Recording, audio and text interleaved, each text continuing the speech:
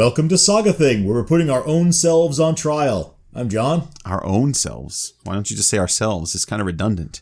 But I'm Andy, and maybe that opening is enough to suggest that if this is your first time listening to our podcast, then this is probably not the episode to start with.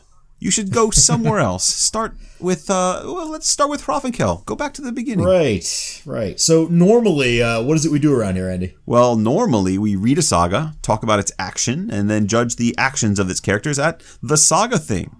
Right, and we'll be back to that soon. Now, of course, we're working on a few side projects as well, which we'll explain more about later. But this isn't a normal show. No, this is different. There's no saga, for one thing. Yeah, this is not going to make a lot of sense without context.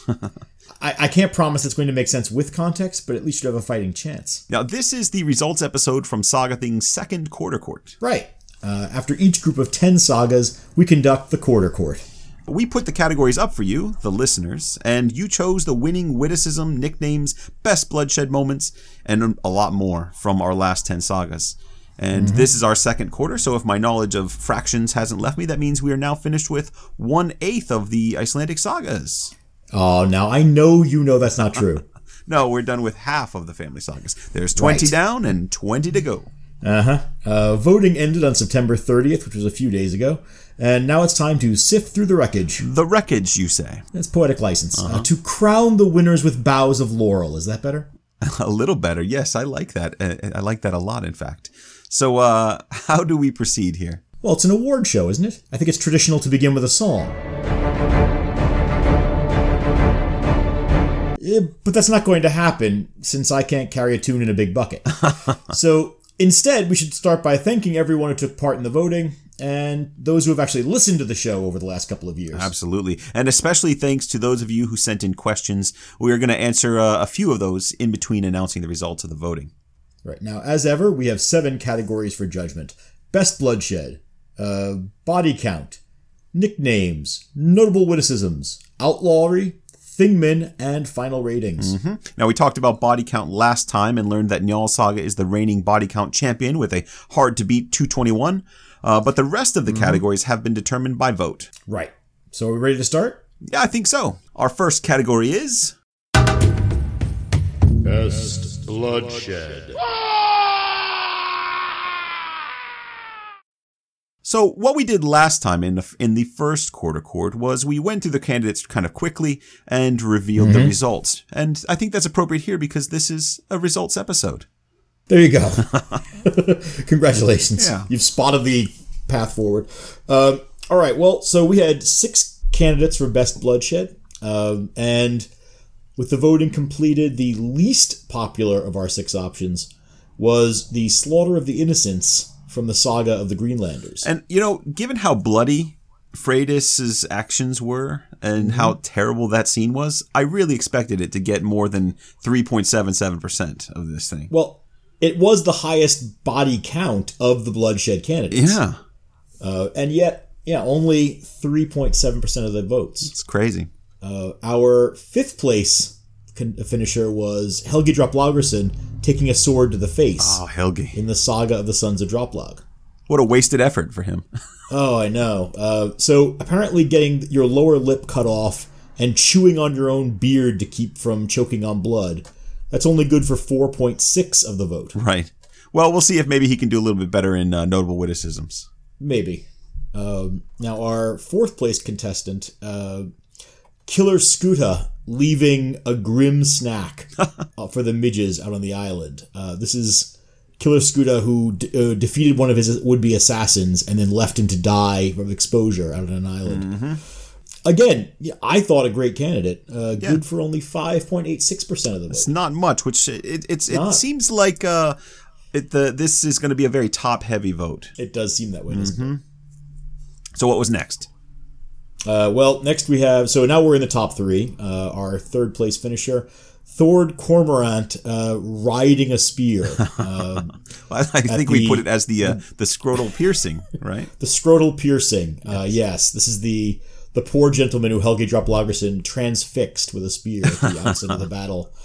That received a more respectable 14.2% of the vote. Now, our top 2 are two that I figured would be the top two. Absolutely. But I wasn't sure which way it would go. I think even in the quarter core, we suspected that these two would be the top two, and I think it's just that they are. Right, and so it's our two candidates are the fight on a whale carcass in Grettir's Saga. This would be Thorgir Bottleback returning the axe to his would-be assassin's head. And Scarpathan on ice. Right? Scarpathan sliding across the ice and ripping the jaw off of Thrain Sigvason. Now, John, if you had to put money on it, which one of these two would you have thought would win? I would have been pulling for the whale carcass, but I would have put money on Scarpathan. Same here. I think we've said before, when you think of best bloodshed in the sagas, Scarpathan on ice is kind of the quintessential best bloodshed moment. Absolutely. And so what was our result? Well, the result was, let's do one of these. The runner-up. Yes. If for any reason the best bloodshed winner cannot fulfill the duties of best bloodshed, our runner-up... Yes, so our runner-up for best bloodshed is Scarpathan Jarlsson. My goodness. Now we should say a very respectable 32.2% of the vote. Yes, he did well. This was not... Yeah, this was a very good competition between these two. I am surprised and very pleased that the winner is Thorgir Bottleback fighting on top of a whale carcass. Yeah, I agree. It's a wonderful scene. It captures the essence of what we're all about here at Saga Thing. This violence atop a whale carcass. Right. Flensing knives and chunks of blubber flying back and forth as Thorgir races his way up a dead whale. Yeah, as amazing as Scarpathan's acrobatics are, you just can't compete with whale blubber. No. So congratulations. Well done, well done. Well done. So we will see him in the fifth court. The fifth, yes, we will see him in the fifth court several years from now. Great. And now, before we move on, I thought we'd answer a question from one of our listeners. Oh, all right. Andy, why don't you take this first one? So the question is from Stephanie Wiseman. Okay. And she asks, during your results show, could you weigh in on the female Viking warrior news story that's been going around? Are there any records about Viking funerals, particularly in pre-Christian times? Is there any theological basis for the grave goods that would be in there? In short, can you please talk about the notion of female Vikings and pre-Christian funerary practices?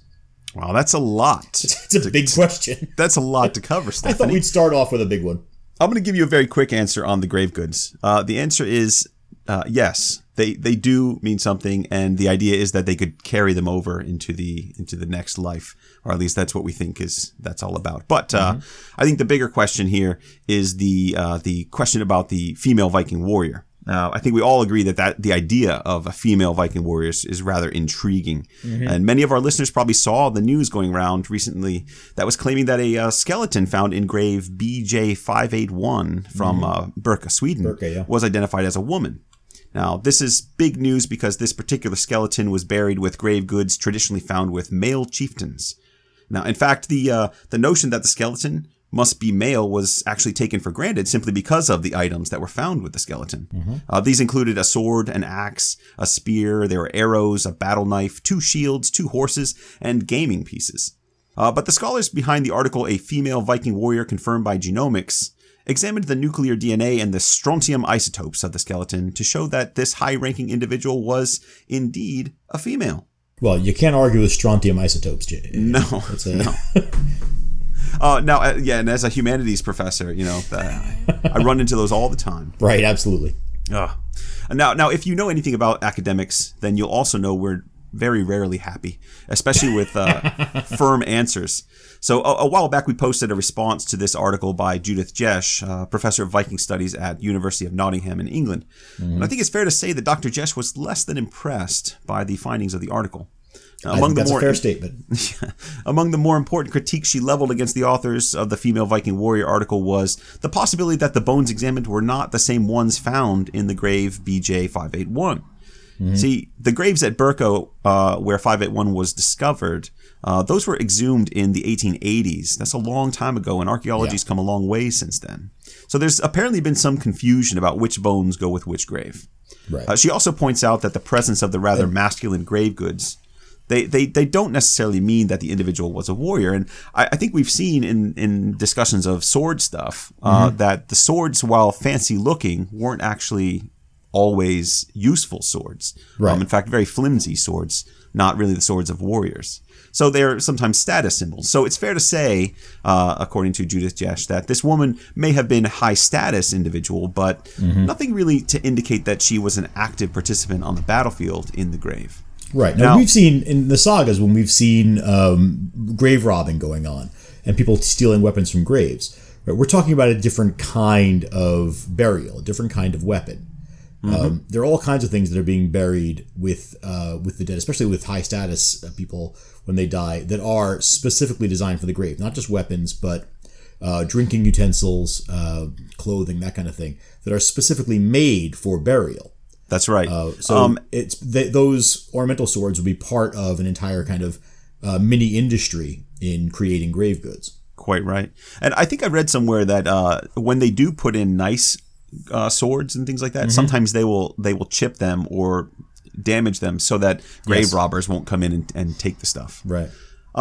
We could talk about this for a very, very long time. It would take, in fact, a whole episode just to scratch the surface of such a fascinating topic.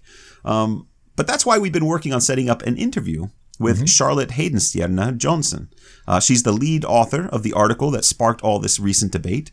So if all goes well, that should be happening sometime in the next month or so, and we can answer all these questions in a lot more detail, and we can even have an expert's voice on the subject. Absolutely. So depending on how difficult it is to get our schedules to line up, you can look forward to that. It should be a lot of fun. I know one of the things I want to talk to her about, having now spent a grand total of 6 days at an archaeological dig, I don't know how anyone ever gets the bones right. This idea that it's very difficult to get to know which bones came from which graves, I absolutely understand. I mean, I was astounded by how much documentation goes on just to identify a single bone or a single even shard of bone or a tooth. Yeah. And that's, I mean, even then there's a great deal of we are pretty sure, because of the way bones get moved around in the earth and that sort of thing, that the fact that there's any kind of reliable data out of Birka when you're dealing with 130 some odd year old documentation is astounding. Yeah. And I mean, as hard as things were for you guys to figure things out you were at Lindisfarne, right? Yeah, well, I should say, it wasn't hard for the people I was with. No, it's hard They're for you. professionals. I'm the dope who was having trouble. You're finding the chicken bones from lunch. Right. They knew what they were doing. All right. So, again, look forward to that interview with Charlotte Heidenstierna Johnson. It should be a lot of fun. Excellent. What's our next category? Nicknames. In our nicknames category, we always have John highlight the best and most interesting nicknames in the sagas. And But there's no actual work to do this time, so I'm going to kick back and let you do it. It's a lovely time for you. Yes. We had, again, 6 candidates in this one, and we asked you to vote on them. I'll go through them from the weakest vote getter to the strongest.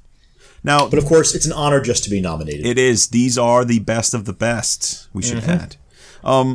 But the worst of the best is Thormod Stickstarer from the Saga of the People of Vopnafjord, who only earned 8.23%. Oh, I'm sorry. Yes. That's very sad. It is. Now, the next one will shock you because this one also received just roughly 8.6%.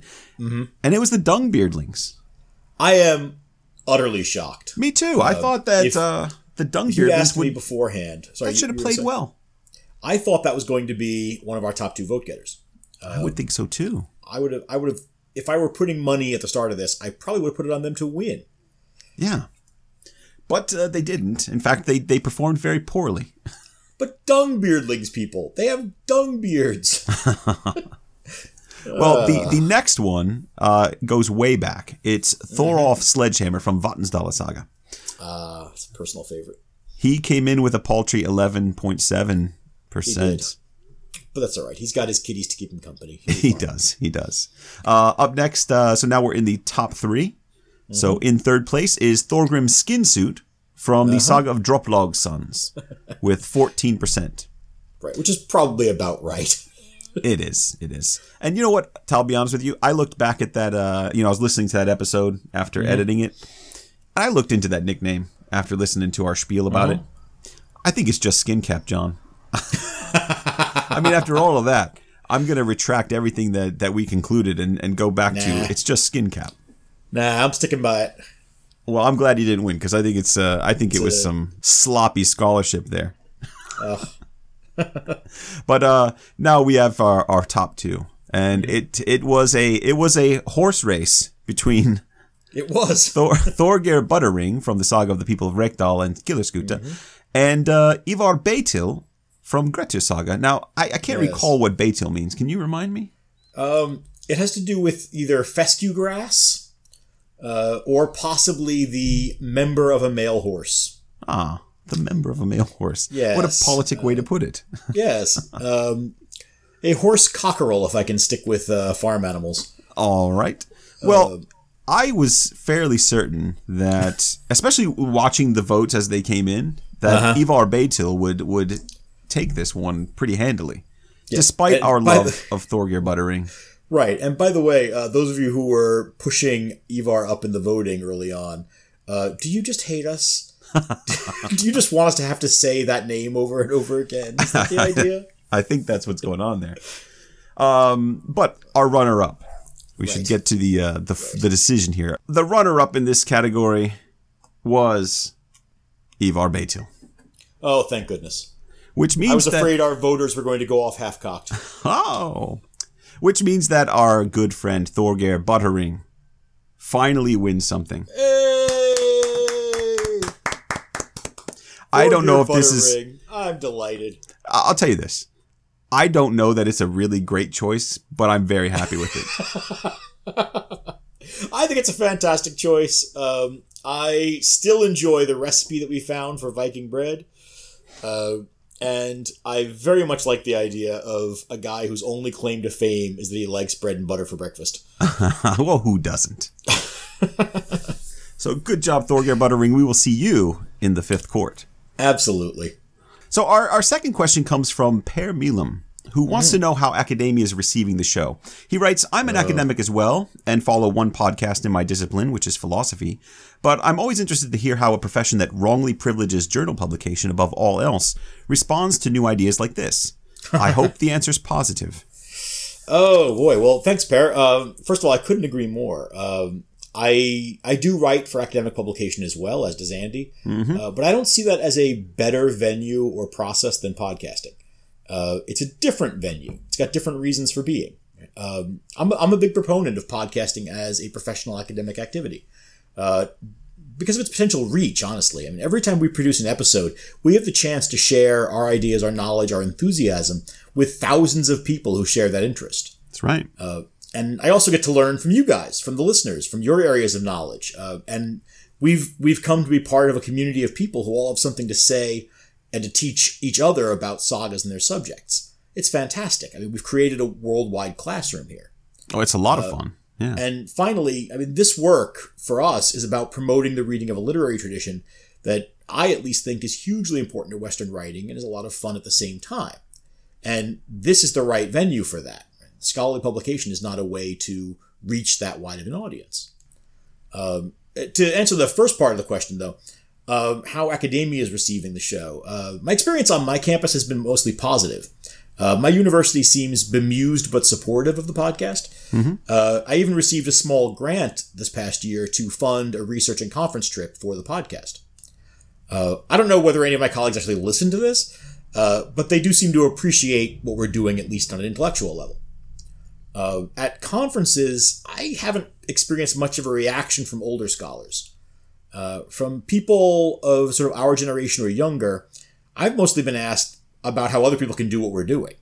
Absolutely. That there's a lot of interest in doing it, but a lot of uncertainty about sort of how you go about doing it, what the, sort of the tech stuff, first of all. Which is why you and I have gone to a couple of conferences now and presented on exactly that subject. Absolutely. Right. But then also the question of, how do you present this back to your university, your administration, when it comes to explaining your work? For me, the main part of the answer is just get really, really interested in whatever you're going to be podcasting about, because these things take up a lot of time and energy. Fortunately, since, most academics are professional obsessives with experience speaking to groups, we already kind of have most of the skill set you need to podcast successfully. Yeah.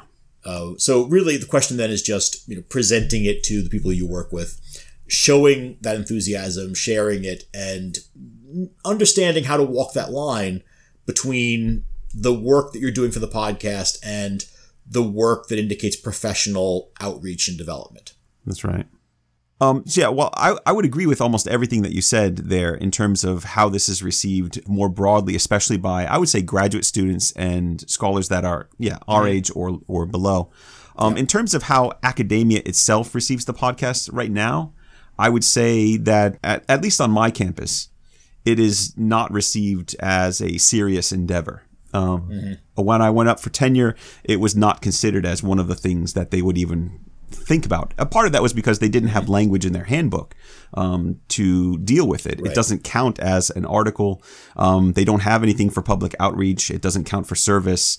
So what exactly is it? So they were left by the writing of their own handbook with no way to deal with it. So if you are someone who is an academic and interested in pursuing podcasting, one of the things I would encourage you to do before you go up for tenure would be to talk to your department and see if you can get some language or see if there's some flexibility in the language that would allow it to be counted. That said, too, or at my university, they don't take digital humanities terribly seriously. More broadly. So those who have come before me doing digital humanities projects always have a little bit of difficulty getting tenure. So it's a cautionary tale, but one that I think is well worth. I think podcasting is well worth your time, not only because of the context that you can get out of it and the enjoyment that you can get out of it, but in terms of scholarship, I keep finding new subjects to explore. You'll hear about another one in just a moment. So you can do the academic thing. You can walk that line. The only problem is that the podcasting itself does take an incredible amount of time that you could be writing articles with. But it's so much more fun. Right. And one last thing is that if you're considering a podcast, and your school is more like Andy's than mine, and mine is actually quite open to digital humanities and supportive of it. But if you are at a campus that doesn't, consider whether what you're doing can be couched as a pedagogical tool rather than scholarly production. Right? A flipped classroom, for example, which is in some ways what this podcast began as. That you find that there's language like that in pedagogical circles rather than in academic or scholarly circles that allow you to couch what you're doing in a podcast in ways that your committee might be able to understand. So I hope that gives you some food for thought, Pear. If you're interested in pursuing podcasting, I highly encourage it because I really would love to hear more academics sharing their expertise through podcasting. We are curious people and we love to learn. I want to learn from the best. And now, I really do feel that we're hopefully within a decade, we could be looking at the possibility of an all academic podcasting conference. That I think it is something that's growing. It is something that's building. And we're really only a few years away from enough of us being on the other side of the tenure desk to where this is really going to start being something that's acceptable. Absolutely. All right. But enough about that. I think it's time we go to our next category. Notable witticisms. Once again, we had 6 candidates in this category. We seem to have lost a little of our self-discipline this time out. We kept sneaking an extra in there, didn't we? We did. I blame this you. Time out, you blame me. Oh, thank you. Yeah. This time out, I would say the voters spoke with a loud voice and told us to stop messing around because we decided to add a witticism that really wasn't a witticism at all. It was an involuntary or perhaps voluntary expulsion of gas from a frightened lad. I think it was involuntary. Droploud's sons. A little boy who cracks a rat, cuts some cheese when he's kicked at by a person whose board game he upset. And that received a mere 4.5% of the vote, which I think is a pretty clear indication to us that the voters did not agree with us that it belonged in this category. No, and I agree with them. That's fair. It was just a good opportunity to talk about the fart again. Sure, absolutely. Sometimes we're just doing this because it's a gas. Now, our 5th place finisher was Thorgrim from Vigland Saga, welcoming home his son and daughter when his 2 sons entered the room. Now, that received 5.02% of the vote, so just one vote more than Droplog Sons. I'm just curious, it's so long ago since we did Vigeland Saga that if That's possibly people just don't remember that one very well. It's possible there's an advantage to the more recent sagas. Yeah. But I don't really know if we can do anything about that. Nor shall we try. Our fourth place finisher, Grettir Asmundarson from Grettir's Saga, with his what you termed his grower not a shower poems. Yes. They were very clever. Well, his poems about his possibly inadequate manhood and his relatively large other parts received 12.79% of the vote. Now that surprised me because I know that our Too audience high or isn't, too low, you think? Well, I think our audience isn't terribly mature, just like us. And they're good poems. I'm sorry, I can't. Have you insulted us and our listeners all in one fell swoop there? Is that what's going on? That's right. We're all in the same boat together. Oh, dear. I disagree. Yeah. I think that this voting result shows that they, like we, are in fact sophisticates. Well, I guess I'm not in that group because I'm the one that added the fart, and I thought the Grower Not a Shower poems were fantastic. There you go. It didn't even place. Nope. Shocking. But what did place, third place, is, which I suppose is show, really, would be Jökull Ingemundarson threatening to render a legal case void with his axe hammer in Vatnsdala Saga. I'm pleased that one got some recognition. About 16% of the vote there. Yeah, not a flashy line, but a fun one. No. Which means our top two vote getters are Skarphaven's eating of a mare's ass insult to Thorkel Bully. Yes. In Njal Saga, and Helgi Droplaugarson's I've never been beautiful, and you haven't made much of an improvement after having his face caved in by a sword in the Saga of Droplog Sons. Now, once again, if I'm a betting man, Skarphaven should have this. I would have thought so. I mean, at one point, I think we even contemplated renaming the Notable Witticism category the Skarphaven. Yeah. Maybe we chose the wrong insult to use as his example because Skarphaven came in second place. He's the runner-up. With 22.8% of the vote, which means our winner, with an astounding 38.8% of the vote, is Helgi Droplaugarsson. I've never been beautiful, and you haven't made much of an improvement. Yeah, I'm happy for Helgi. I guess. I'm very confused by that result, but I'm going to go with it. I think it makes some sense to me because if we're talking about notable witticism, Skarphaven is just insult. He's just offering an insult, right? So I think maybe we did choose poorly in terms of which representative of Skarphaven's many witticisms we had. Helgi Droplaugarsson is offering a legitimate witticism. He was just hit in the face, and he has the wherewithal to give us something funny. To slur out a clever line. I mean, that's what the category is really about. So I'm surprised because Skarphaven's so clever, but I'm not surprised because in terms of what a notable witticism really is, Helgi's got it in spades. Fair enough. So congratulations to Helgi Droplaugarsson. Now, we have another question. Okay. Andy, Katie from Alabama asks, you've talked about how Vikings, when they're referred to as such, are generally portrayed as bad guys in sagas.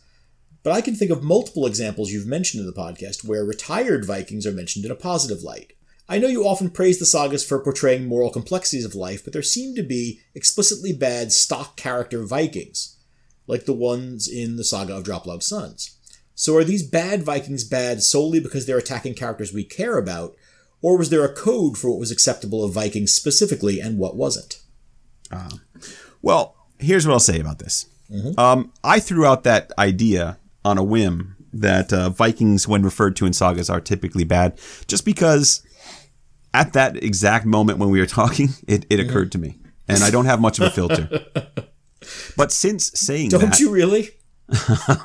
But since saying that, I decided to test that theory. And I went into the sagas in the original and started digging through and doing a word search for all the times that Viking shows up. I am just more than halfway through collecting all of these examples. And how's that working out so far? It's working out brilliantly in terms of confirming my suspicion. Almost every time, not every time, almost every time that a Viking is introduced, the idea is that we are meeting a bad guy. He's surly. He's someone who is difficult to get along with. So it's almost like in the majority of the sagas, when we get that guy, we know that this is a troublesome character. Now, I can see why you might throw Egil as an example out there because he's the protagonist of that story. But even he, I think it's fairly clear throughout his story, he's a problematic, at least a complex character. Yeah. He's known for his orneriness. He is a classic, difficult man to get along with, right? But now when you talk about negative portrayal of Vikings, is how much that is tied to the term Vikings? I'm thinking of Gunnar's career in Jarl Saga. Right? Gunnar goes out raiding for multiple years in the saga. Yes. But is portrayed largely positively, and I don't recall him ever actually being called a Viking. No. Now, is sometimes it more that the term Viking is prejudicial than that the profession is prejudicial? I think both. Now, there is something to the idea that some characters who go out raiding, those characters, it's very rare, but those characters, there's no judgment necessarily placed on them. It just says he goes out raiding, and it's Viking. Now, I'm going to write this up as an article, I think, because it's quite fascinating, because it does seem to suggest that at least by the 13th century or the 14th century, when these things are being written, that the term Viking has a negative connotation to it. Right. Again, not every single time, because there are several characters who go raiding, but a lot of times even those characters get themselves in trouble. So, I'm not going to go through a whole list of examples. You're just going to have to wait for the article to come out. But I think you'll be quite surprised at just how many of them, even when you expect them to be good, end up doing something that is somewhat questionable. So the easy answer here is that the term Viking, I think, is very similar to the concept of pirate. These are people that are hanging out in the inlets of small islands, and they are men who are interested in raiding and robbing and cheating, and that's their reputation. That's sometimes a good thing if they're not attacking you.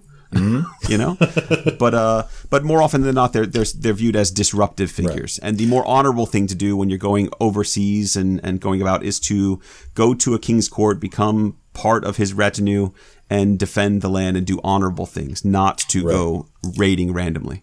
Although there are occasional raids, they're done at the king's side, and therefore they're sort of punitive rather than being disruptive. That's right.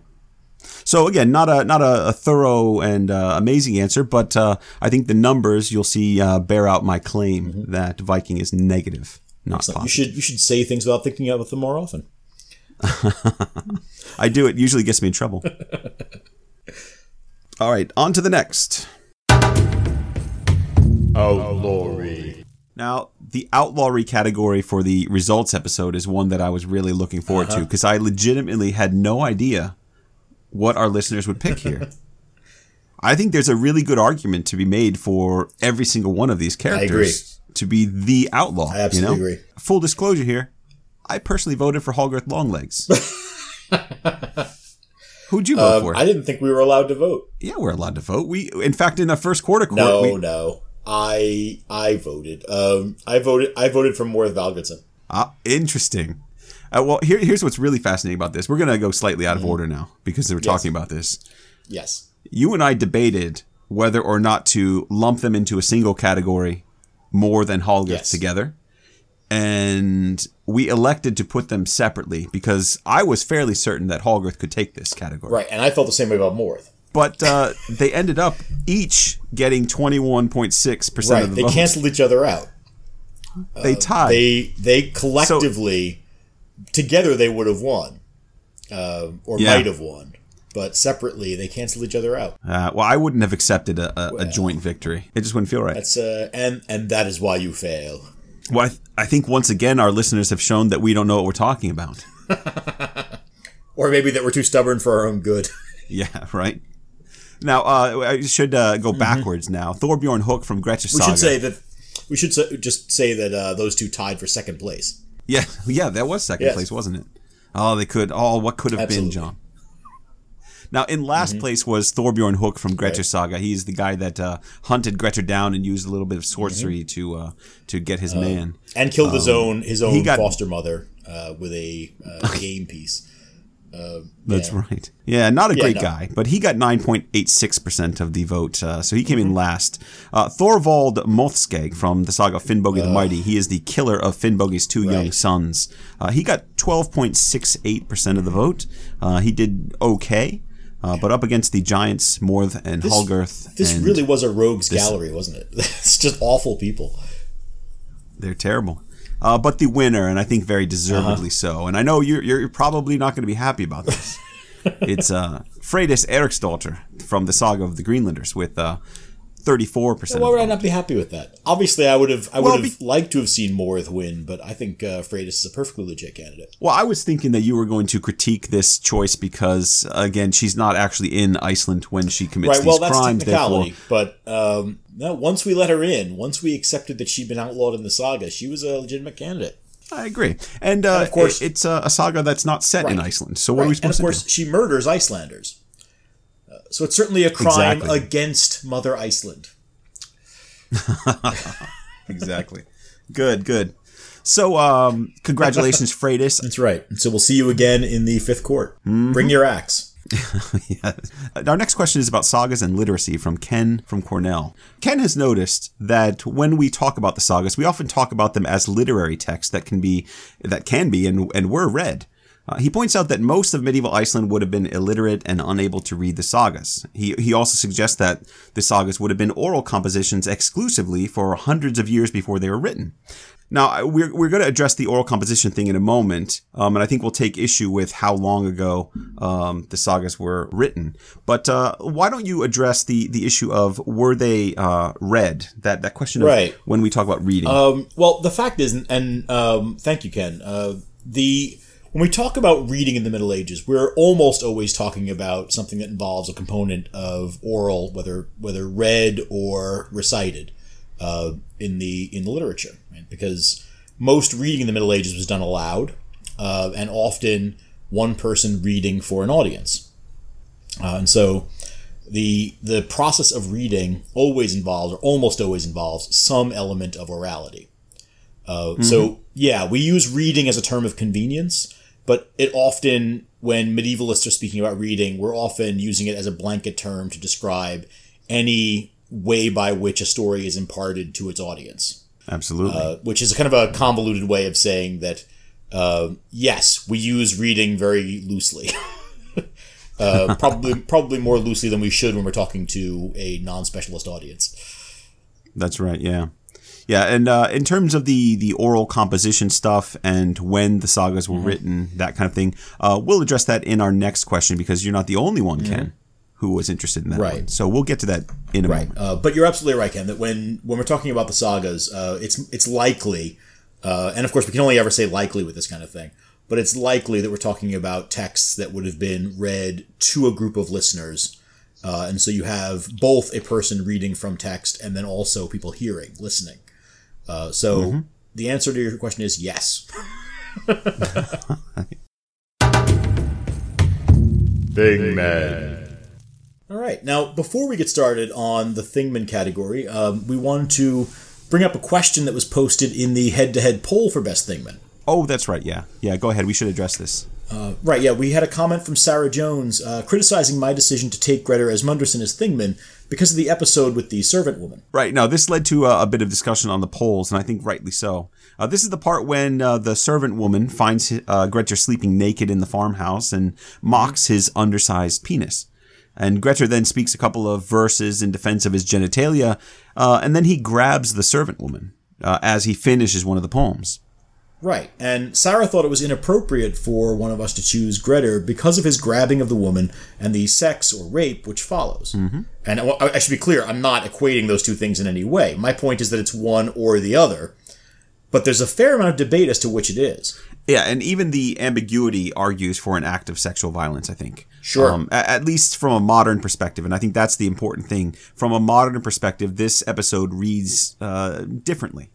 But we had comments on both sides of the issue, so you want to hit those? And thanks very much for those of you who participated in that conversation. Now, those different points of view that came up were pretty reflective of the scholarship around the episode. Yeah.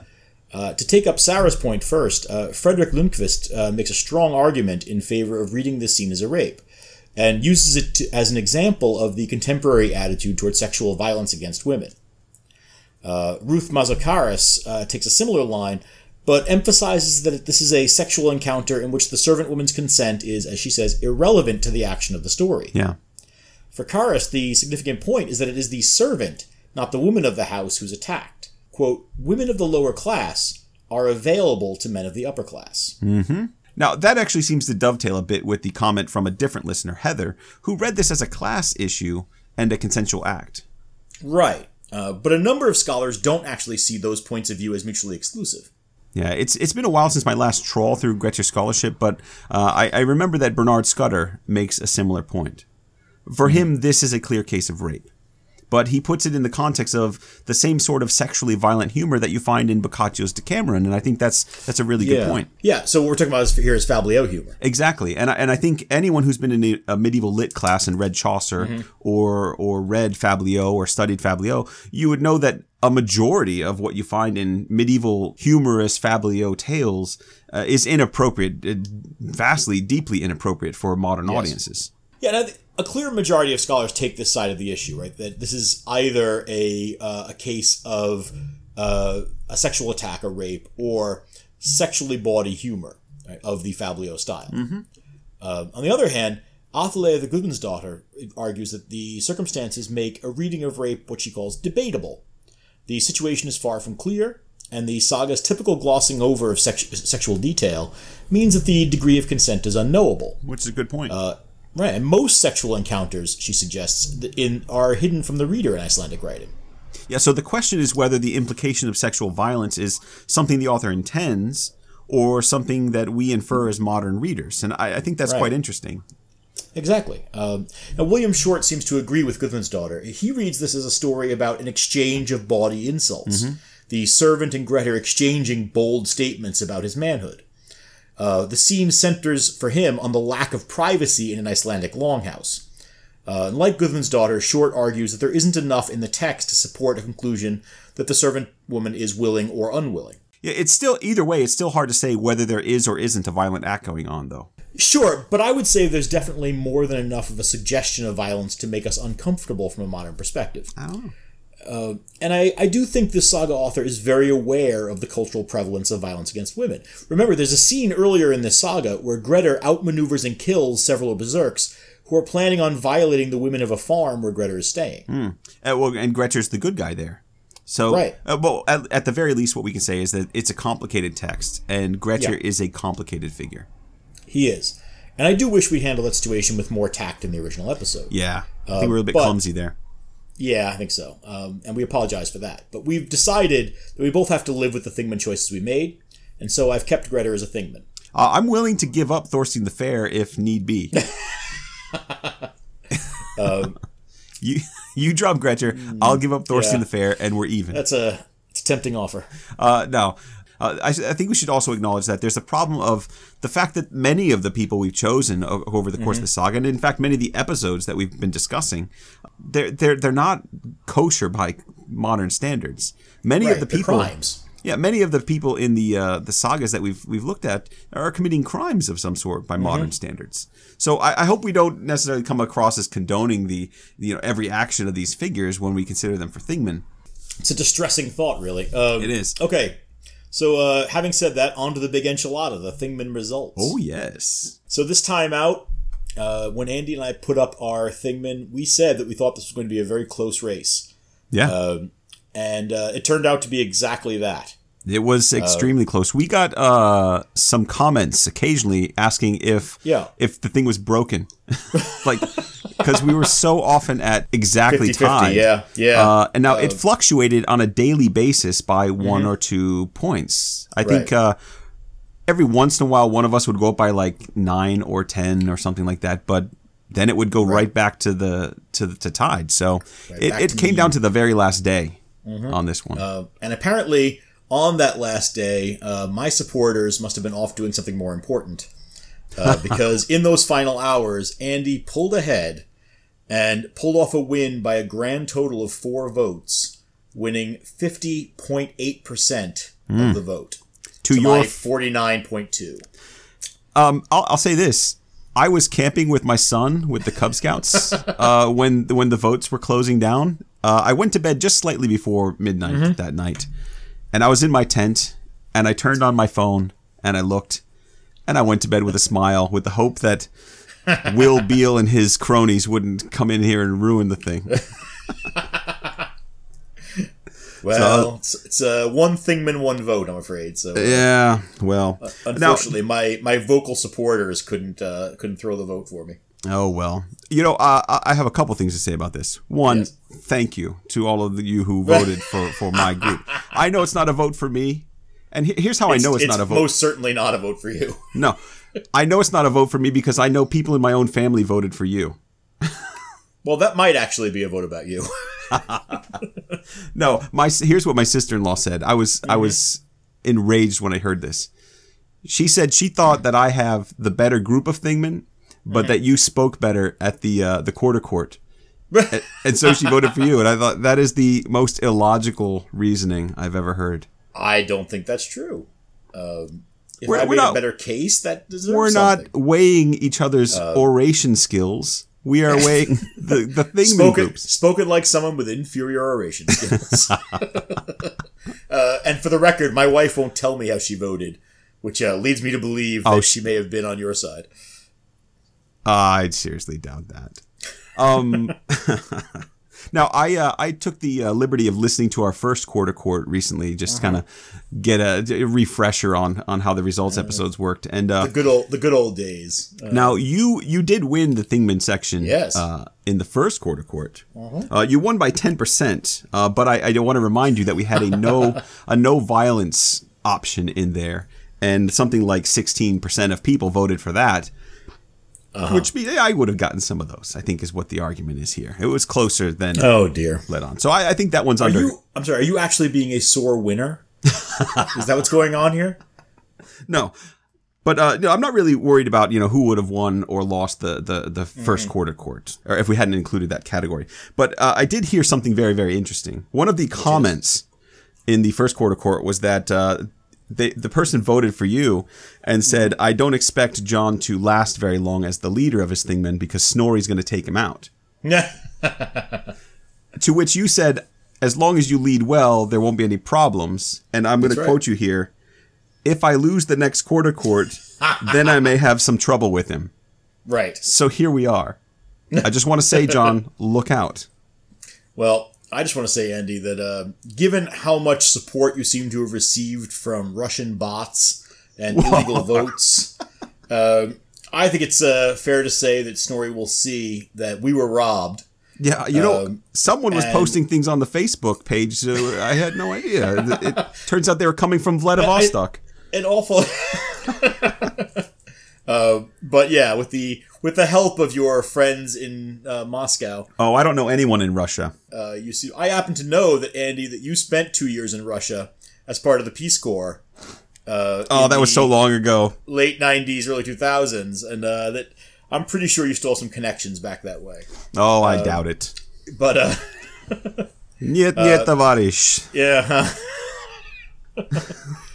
So you go ahead. You and your men can toast your victory in vodka, and Snorri and I will plot our revenge for the third quarter court.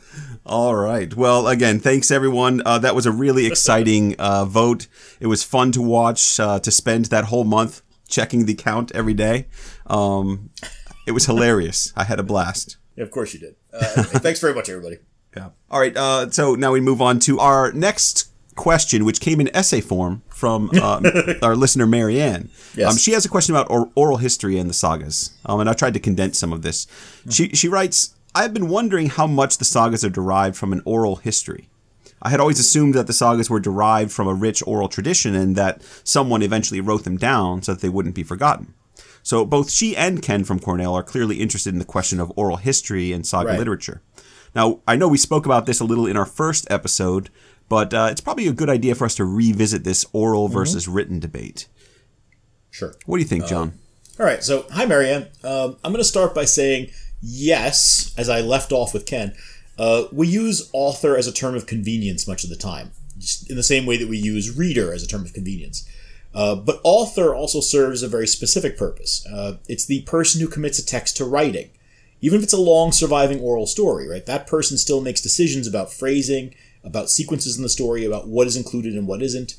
Even about the moral or the agenda of the story. Of course. Right. And whenever you have someone reproducing speech, right, that's obviously going to involve work by the author. So that's why we added the noble witticism section. Right? Sometimes the best lines in a saga are from elements of the story that were passed down, like the poetry, for example, but others are turns of phrase in the narration that most likely reflect authorial work. Well, and I think if we look closely even at the poetry, we find some of the poetry is something we can suggest is passed down by looking at the composition, the syntax, the spelling of the words. But or a lot external of it, texts, right? When we find poems that are being drawn from elsewhere, yeah. But we also know that several of the poems, in fact, most of the poems in the sagas, are written by the contemporary 13th century or 14th century author. Yep. Now, we've mentioned the book prose and free prose argument on the podcast a few times. In its briefest form, book prosists argue that the sagas are formal narratives composed by writers who drew on legendary histories. Free prosists argue that the sagas are oral narratives about remembered events shaped by writers who recorded them after generations of oral repetition. Mm-hmm. I know it's a hokey thing to say, but I think the truth lies somewhere in between. The nature of the sagas shows clear evidence of being shaped into reiterated forms. Right? Think of Jesse Byock and the feudeme logic. But I don't see that as incompatible with oral storytelling. We all tell stories according to our preconceptions of narrative form. Right? If you're any kind of a decent storyteller, your stories have a beginning, middle, and end, and they build to a narrative climax. Right? They probably have certain qualities in common due to your perspectives and your beliefs about what makes a good story. Mm-hmm. So an oral story can still become a stylized and formal narrative without being divorced from oral transmission. But to return to the original question, yes, we talk about saga authors with a somewhat cavalier looseness about what we mean by the term. Usually, we're referring to the person or people who created and recorded the saga, with an emphasis on the scribe who wrote it down. Yeah, I think it's a big question. It's debated by a lot of scholars, and I think if you want a good overview, I'm going to point you into two texts if you can find them at your local university library. You're definitely not going to find them at your local library. But if you look at the Routledge Research Companion to the Medieval Icelandic Sagas, there's a whole chapter in there by Pernille Herman called Literacy, and it explores this question of saga literacy, the literacy of, or the written versions versus the oral versions of sagas. You could also look at Old Icelandic Literature and Society, which is edited by Margaret Clooney's Ross. And there's a chapter in there by Judy Quinn called From Orality to Literacy in Medieval Iceland, which goes in more depth on exactly what we're talking about here. Right. I think the thing that I would leave you with, Marianne and Ken, is that whoever sat down to copy these things out, if you look very carefully at the composition of the sagas, they are very thoughtfully composed for the most part. I won't say every single one is the same, but what we have is the hand of an author at work in constructing, working on structure, working on phrasing. Right. So it is a literary text, the things that we're working with. I would say that's true of Beowulf as well, but that's a whole other argument. Yeah, and I would say the best scholarship is scholarship that engages with both sides of that doesn't tie down its argument to it must only be one or the other, but acknowledges that the history of these texts is a history that incorporates both oral and written traditions. Yes, exactly. I think she talks about in the question, I don't have it right in front of me, but I think she talks about some of the fights that Grettir gets into. The fight behind the waterfall, for example. There must be a folk tale or oral narrative that is passed down through time that is incorporated into this story. But it's an author who is sitting down at a desk to think carefully about how to incorporate it, where to incorporate it, and what it might mean. Excellent. All right. Final rating. So in the final rating section, we gave you the option to select your top 3 sagas of the last 10 that we've covered. That includes Saga of Vigeland the Fair, Vatnsdal Saga, Grettir Saga, Saga of the Greenlanders, Saga of Finnbogi the Strong, Saga of the people of Rekdal and Kielerskute, Njal Saga, the Saga of Thorstein the White, the Saga of the people of Vopnafjord, and the Saga of Droplog's Sons. It's a good crowd. As a group, have ranked these in order from 1 to 10. Mm-hmm. How'd it come out, John? How'd we do? I think we're going to start at the bottom and work our way up. The 10th place finisher The Saga of the People of Vopnafjord. 10th place. That's rough. And the percentage is pretty pathetic. We're not going to go through the percentages on all this one, but I just want to point out that this one got 0.7. Yeah, less than 8%. 0.7. That is tough. Yeah. But that one doesn't bother me. Uh-huh. The one that came in 9th place does bother me. Which is? The Saga of Thorstein the White got at more than a percentage of a vote. It was 1.4. Almost 1.5. Yeah. I suspect shenanigans, John. Who's voting for the Saga of Thorstein the White as a favorite saga? Who's the lobbying group out there? Who's the super PAC who's trying to push Thorstein the White on the world? It might be Thorstein the Fair. He's a merchant. He gets around. He's like, have you heard about the Saga of Thorstein the White? It's brilliant. Although I want to make the point that when we were rating Thorstein the White, I actually rated that quite a bit higher than you because I said it did a good job of being the saga that it was. I think you maybe oversold it, and some gullible listener out there fell for it. Oh, gullible. People voted their conscience, sir. How dare you denigrate that? Well, I'm just going to say... Yes, he got 1.45% of the vote, but that's still 9th place out of 10 sagas. Let's not oversell this. If you're weighing Thorstein the White versus People of Vopnafjord, there's no question that Vopnafjord's better. Come on, people. Apparently there is some question. Since Thorstein the White doubled the vote of... All right. Who came in 8th? All right, 8th place, the Saga of Viglund the Fair. The only happy ending among the warrior poet sagas. Yeah, I'm surprised that one didn't get a little bit more. But again, it was long ago. Yeah, I think that may be that point you were making about how far back these are. But it's a good one. I do like that one. 7th place? 7th place was the Saga of the People of Reykjadal and Killer Skuta with only 3.8%. Oh, now that's a little disappointing. I would expect it a little bit higher for that one. That was a now, fun this one. next one I find really surprising. The Saga of the Greenlanders coming in 6th place. Yeah, so do you think that should be higher or lower? Well, now you said that you thought that I might have skewed the voting on Thorstein the White, but both of us trashed the Saga of the Greenlanders. Well, and as a standalone text, it's just not that good. Well, right. And yet, it came in 6th place and got a total of 30 votes. Yeah, how does that saga get better than the Saga of People of Reykjadal and Killer Skuta? Well, this is my point. So I don't think our ratings mean a darn thing to our listeners. I don't think so I think either. That's clear. Wow. Disappointing. So 5th place. All right, so in 5th place was, and this one disappoints me a little bit, the Saga of Droplog's Sons. Does it? No, yeah, well, we just got through that one. I think that's about right, given what else is still to come. You know what? That's a fair point. I wasn't thinking about what's to come. It's a good saga, but you're right. I guess if you're picking your top 3, that's not going to be in the top 3 of this group. Right. Because 4th place goes to the Saga of Finnboy the Strong. I think that's fair. Which is probably fair. Going back to that oral formulaic or oral history one, I think if you're looking for a saga in this group that is based on oral stories or folk tales, Finnboy the Strong's tops in that. Yeah, remember we talked about all those Cinderella elements and all those other fairy tale elements in the Finnboy story, and it's an interesting saga for that reason. I think that's a good choice for 4th place. Now, what that means is that our top 3 are Vatnsdal's Saga, Grettir's Saga, and Njal's Saga. I think it goes without saying that Vatnsdal's Saga is going to be number 3. That's right. There's no way that's going to beat the other two. But Vatnsdal's Saga, I guess this contradicts our theory that memory serves poorly. Right. Because Vatnsdal's Saga did very well, and I think deservedly so. That's a great saga. And we covered that 2 years ago. So and that's so well one done that I voted for that one. I'm pleased to see that in 3rd place with just 10% of the vote. I did not vote for that one, but I think it's a fair choice anyway. Out of curiosity, what did you vote as number 3? Well, you're assuming that I cast votes for the first 2. I know.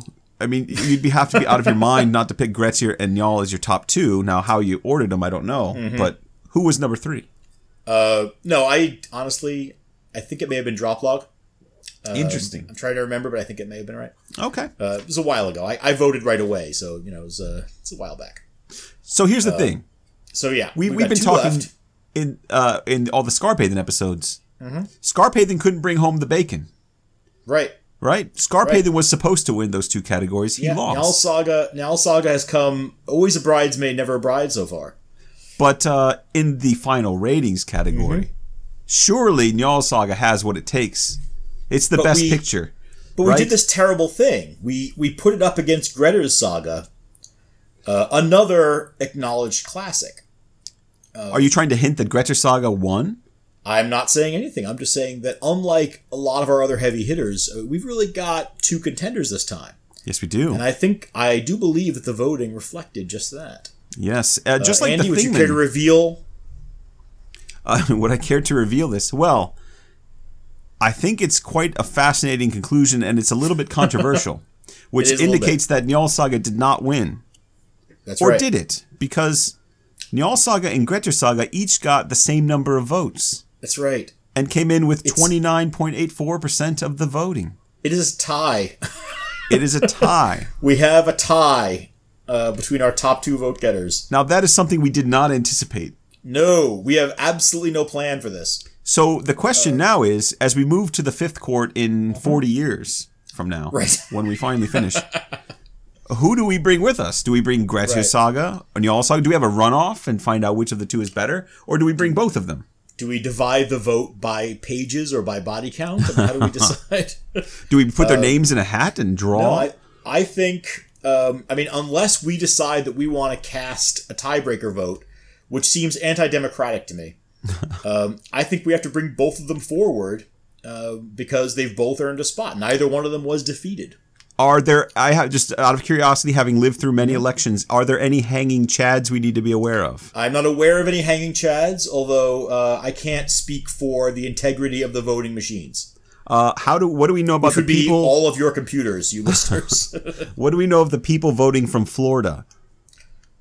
Do we trust them? Fine, upstanding men and women of the Commonwealth. Well, as a person who grew up in Florida, I can say that I trust them with all. No, I don't. No, I know people from Florida. Oh, you are people from Florida. No, we're gonna bring both of them, right? Yeah, I think we have to. I think that sets up a really fascinating fifth court. If everything goes the way I think it's going to go, that fifth court decision on final ratings is going to be a doozy. Yep. And having Grettir there is going to be fun. Yep. So that's great. So we'll bring forward two winners from this category. That's fun. Excellent. So congratulations, Grettir and Njal. You will meet in the fifth court. Excellent. Where all will be decided. Now, John, there is one more question I think we should answer. Okay. This one's kind of a fun one from Stephanie McIntosh. Okay. She asks, hi, Stephanie. Who would win in a fight, Grettir or Beowulf? Hi, Stephanie. First of all, you signed your note to us, Stephanie McIntosh, the open-handed but stingy with chocolate, which I thoroughly approve as a name. Yes. Hold on. Now, as to the actual question, I want to thank you. This is exactly the kind of question I think should be asked of saga literature. I agree. Now, to my mind, there are a couple of things to consider in answering this question. The first is to consider the feats of strength of each figure. Hold on. Stephanie, you couldn't have posed the question to a more qualified individual. I hope you're in your car and your seatbelt is buckled. Right, absolutely. Go ahead, Please, John. Tie your shoes extra tight so your socks don't get knocked right through them. The first question is feats of strength. Beowulf can carry 30 suits of armor and tear the arm off a troll. Grettir can scale an unscalable cliff and drag an undead monster out of a house against its will. Both impressive. The second factor is to look at the toughest battles they win. Beowulf has Grendel, Grendel's mother, a pack of 9 sea monsters, the entire Swedish army, and a dragon. In those battles, his record is 4 wins, no losses, and 1 tie. Grettir's greatest battles are against Glom, the hall-invading revenant, a massive troll woman, Kar, the barrow ghoul, a dozen Norwegian berserks, and a giant bear. Grettir wins all 5 bouts, but is cursed with a fear of the dark by Glaum. So Grettir's 5-0, but Beowulf's tie comes against a dragon, and he's over 70 years old at the time. And he's fine at night. He's not afraid of the dark. He's fine at night. I think I'd have to give the edge to Beowulf on neutral turf, with a stronger edge if the battle is fought at night. Mm-hmm. On the other hand, in some of the cognate stories, Beowulf is a werebear. His name can be read as a kenning for bear, and we know that Grettir specializes in killing bears. Oh, So now I'm right back to middle ground on this one. come on now. I think you might be stretching a little bit here. I suspect that in 10 bouts, Beowulf would win 6. But I could easily be convinced of the opposite. Andy, where do you come down on this? I don't think she asked you in 10 bouts who's going to win more. I think she asked in a fight who's going to win. Your answer is Beowulf. My answer is Beowulf, but I would not be shocked by either outcome. I got you. Well, I think you've made things very easy for me because I don't have to go through any of that nonsense. Mm-hmm. I was simply going to say Beowulf because he's stronger. Well done. People like the strong silent type, Andy. Well done. That's right. It's definitely Beowulf. Come on now. I don't think there's any question. Oh, my way's more fun. Your way was a lot more fun, and that's why I'm glad you prepared for that answer. Well, excellent. So that's it for the show results. Were there any surprises for you that we haven't mentioned? Apart from being shocked that I was robbed of the Thingman vote, you mean? Well, robbed is a strong word. I think soundly defeated would be appropriate. But apart from that. Yeah, no, I really did think that was going to be a close vote, and it was. The biggest surprise to me has to be Helge Drop Lagerson not just winning notable witticism for his I Was Never Beautiful line, but running away with the prize. Nearly 40% of the vote in a 6-way race. How about you? Anything you weren't expecting? I was not expecting the results of the final ratings. I really thought that Njal Saga would run away with it handily. I knew that Gretcher would be close behind, but I figured he would be behind by at least 5%. Yeah, I'm less surprised. Now, before we go, I recall the last time we did one of these, we included recommendations for podcasts to try. Oh, yeah. Now, we're both big consumers of podcasts in addition to producing this one, and I know we've each got some favorites. Did you have any you wanted to plug? Yes. You know what? This time around, I want to really focus on some more serious podcasts. All right. I'm teaching a history of the English language class, and I tweeted about this recently, but I love listening to the History of English podcast. It's a very, very thorough podcast about the history of the English language. It's very well put together. I recommend it if you're interested in that subject. And if you're not, listen to it anyway, because I think you'll learn so many fascinating facts. I also listen to In Our Time with Melvin Bragg. I like that one a lot. Have you ever heard of that one? Yeah. It's a BBC one. It goes through major texts and major figures in history and literature. I like it when he gets cranky with the people he's interviewing. Oh, it's my favorite thing. I think it's because he's trying to control the pacing of it that he'll cut off someone like Miri Rubin, like, yes. On to the next thing. We're not talking about that right now. Yes, exactly. It's brilliant.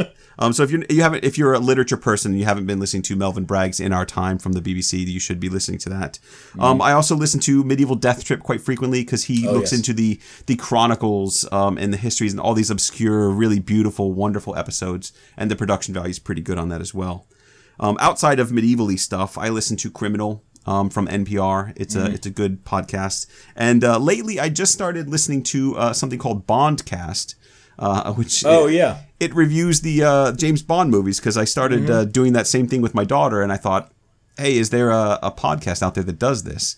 And they have categories that they look at kind of like we do. And I've been having a lot of fun listening to that and going through the Bond movies with my daughter. That's great. What are you listening to? Well, I mean, as usual, I'm listening to mostly history stuff. I spent a month or so working my way through a history of the world in 100 objects from the BBC. It's a few years old, and it's recordings of short radio programs. I just got around to listening to it. There's some fascinating stuff in there. It's a mix of topics that I know fairly well and things I know absolutely nothing about. Awesome. But both kinds of episodes were great and taught me something. I've also been listening to the Viking Age podcast and Totalis Rankium for my fixes for the North Sea and Mediterranean worlds, respectively. Absolutely. Those are both a lot of fun. And obviously, I'm still an avid listener of Rex Factor, which is actually now getting to the end of their second season as they cover the Scottish kings up to James VI. I can't believe they're finishing a second season and we're That's just amazing. Now finishing the 20th saga. They have a kind of dedication that I hope to someday admire. You could admire it without much effort. That's right, without ever imitating it. I've also started listening to Sawbones, which is a medical history podcast. I mentioned that one last time at the first report. The hosts occasionally fall into the trap of treating the Middle Ages as a backward time, which is usually a deal breaker for me. But the rest of the show is so interesting and so much fun that I'm willing to overlook it. Definitely. Their first episode was on trepanation, or skull surgery, and they've covered everything from leprosy and left-handedness to reanimation and self-surgery. There's a it's great worth it. one of Sawbones about poison ivy that I really liked. Oh, gee. Yeah, I haven't gotten to that one yet. Yeah. Now, for entertainment, I'm listening to the Star Wars Minute, which is a podcast. What a surprise! Yeah, I wouldn't have suspected that. Of course not. They're actually listening to the entire Star Wars film franchise 1 minute at a time and doing a podcast episode on each minute, which is just great. There must be minutes where there's no dialogue in that. Absolutely. Oh no, they the first couple of minutes for each movie is just them talking about the opening credits. Now, are there I assume that they look at landscape stuff and talk about landscape when there's no dialogue as well? Is that something? They talk about everything. They talk about the actors, the stories behind the actors who are playing different roles. They've got a running joke about Paul Treatham, the guy who's running the booth where they call TK421, why aren't you at your post? TK421, why don't you copy? That actor who recently passed away, actually. Okay. So yeah, that's great fun. R.I.P. I still listen to the Flophouse, which Andy got me started on. Which is a bad movie podcast. It's a slightly drunker version of Mystery Science Theater 3000. And it's actually co-hosted by the head writer for the new series for MST3K. And I've been listening to Kurt Vonneguys. What is that? It's two brilliant and well-read comedians working their way through all the novels of Kurt Vonnegut. Why don't I know about that? Thank you. It's very fantastic. It's spelled Vonneguys. If you're a fan of Vonnegut, you should be listening to it. That's great. Yeah, it's really good. Well, and like last time, I'll put up links to all of these podcasts in the episode. This episode is going to come with a lot of links because we have some scholarship that we need to put up. That's a good point. But I'll put links to these podcasts as well. Sounds like a little bit of work for you. Always is. Yeah, and I think it about does it for mine. All right, excellent. Once again, thanks to those who voted or commented. We'll be starting the third quarter of our exploration of the sagas of the Icelanders in December. But don't think that we're taking a break in the meantime. We've actually got a few episodes planned over the next few weeks on different topics. I mentioned that we were going to be interviewing Charlotte Hedenstierna Johnson, and we also have an interview coming up with a bow specialist, Patricia Gonzalez. Yep. We're looking forward to that as well. So look for those in the coming months. In addition to that, at the beginning of November, John and I will be traveling to Seminole State College in Sanford, Florida, where we'll be giving a lecture on Thor in conjunction with the release of Thor Ragnarok. We're going to be talking about the history of Thor, his place in mythology, what kind of character he is, and what he represents to the cultures that worshipped him. That is going to be at Seminole State College in Sanford, Florida on November 7th. So if you're in that area, think about stopping by. It's going to be in the afternoon. Where exactly? I don't know. And we're also in the process of putting together an episode for the start of the 5th season of Vikings. All that's coming up in the next month, and we've got other episodes planned as well. We'll be talking more about those in the next few weeks on social media. And then we'll be right back into our exploration of the sagas. So until then, let us know what you thought of the voting results. Yeah, absolutely. Should Greta or Njal have won the top spot in the final rankings? Are you as pleased as John that Thorgeir Buttering won Best Nickname? And do you think John got robbed in Thingman? I think we all know the answer to that one. Someone call the cops. As always, you can also be in touch to ask us a question about the sagas or to let us know what you're working on. We can be reached through our social media accounts on Facebook, where we're Saga Thing Podcast, or on Twitter, where we're Saga Thing Pod. Or on our blog, sagathingpodcast.wordpress.com, or through email at sagathingpodcast@gmail.com. Thanks again for playing along, everyone. I can't believe we're halfway through. Just so you know, back when we were doing the first quarter court, we said there's only so many more sagas. We should be done in about 2 years at this rate. It's been 2 years since the quarter court, and we're only halfway through. Well. So there's still 20 more to go. Miles to go before we sleep. Yeah, that's a cheery note to end on. That's how we roll. Now, thanks everyone. Thanks for listening. We'll be back soon. Bye for now.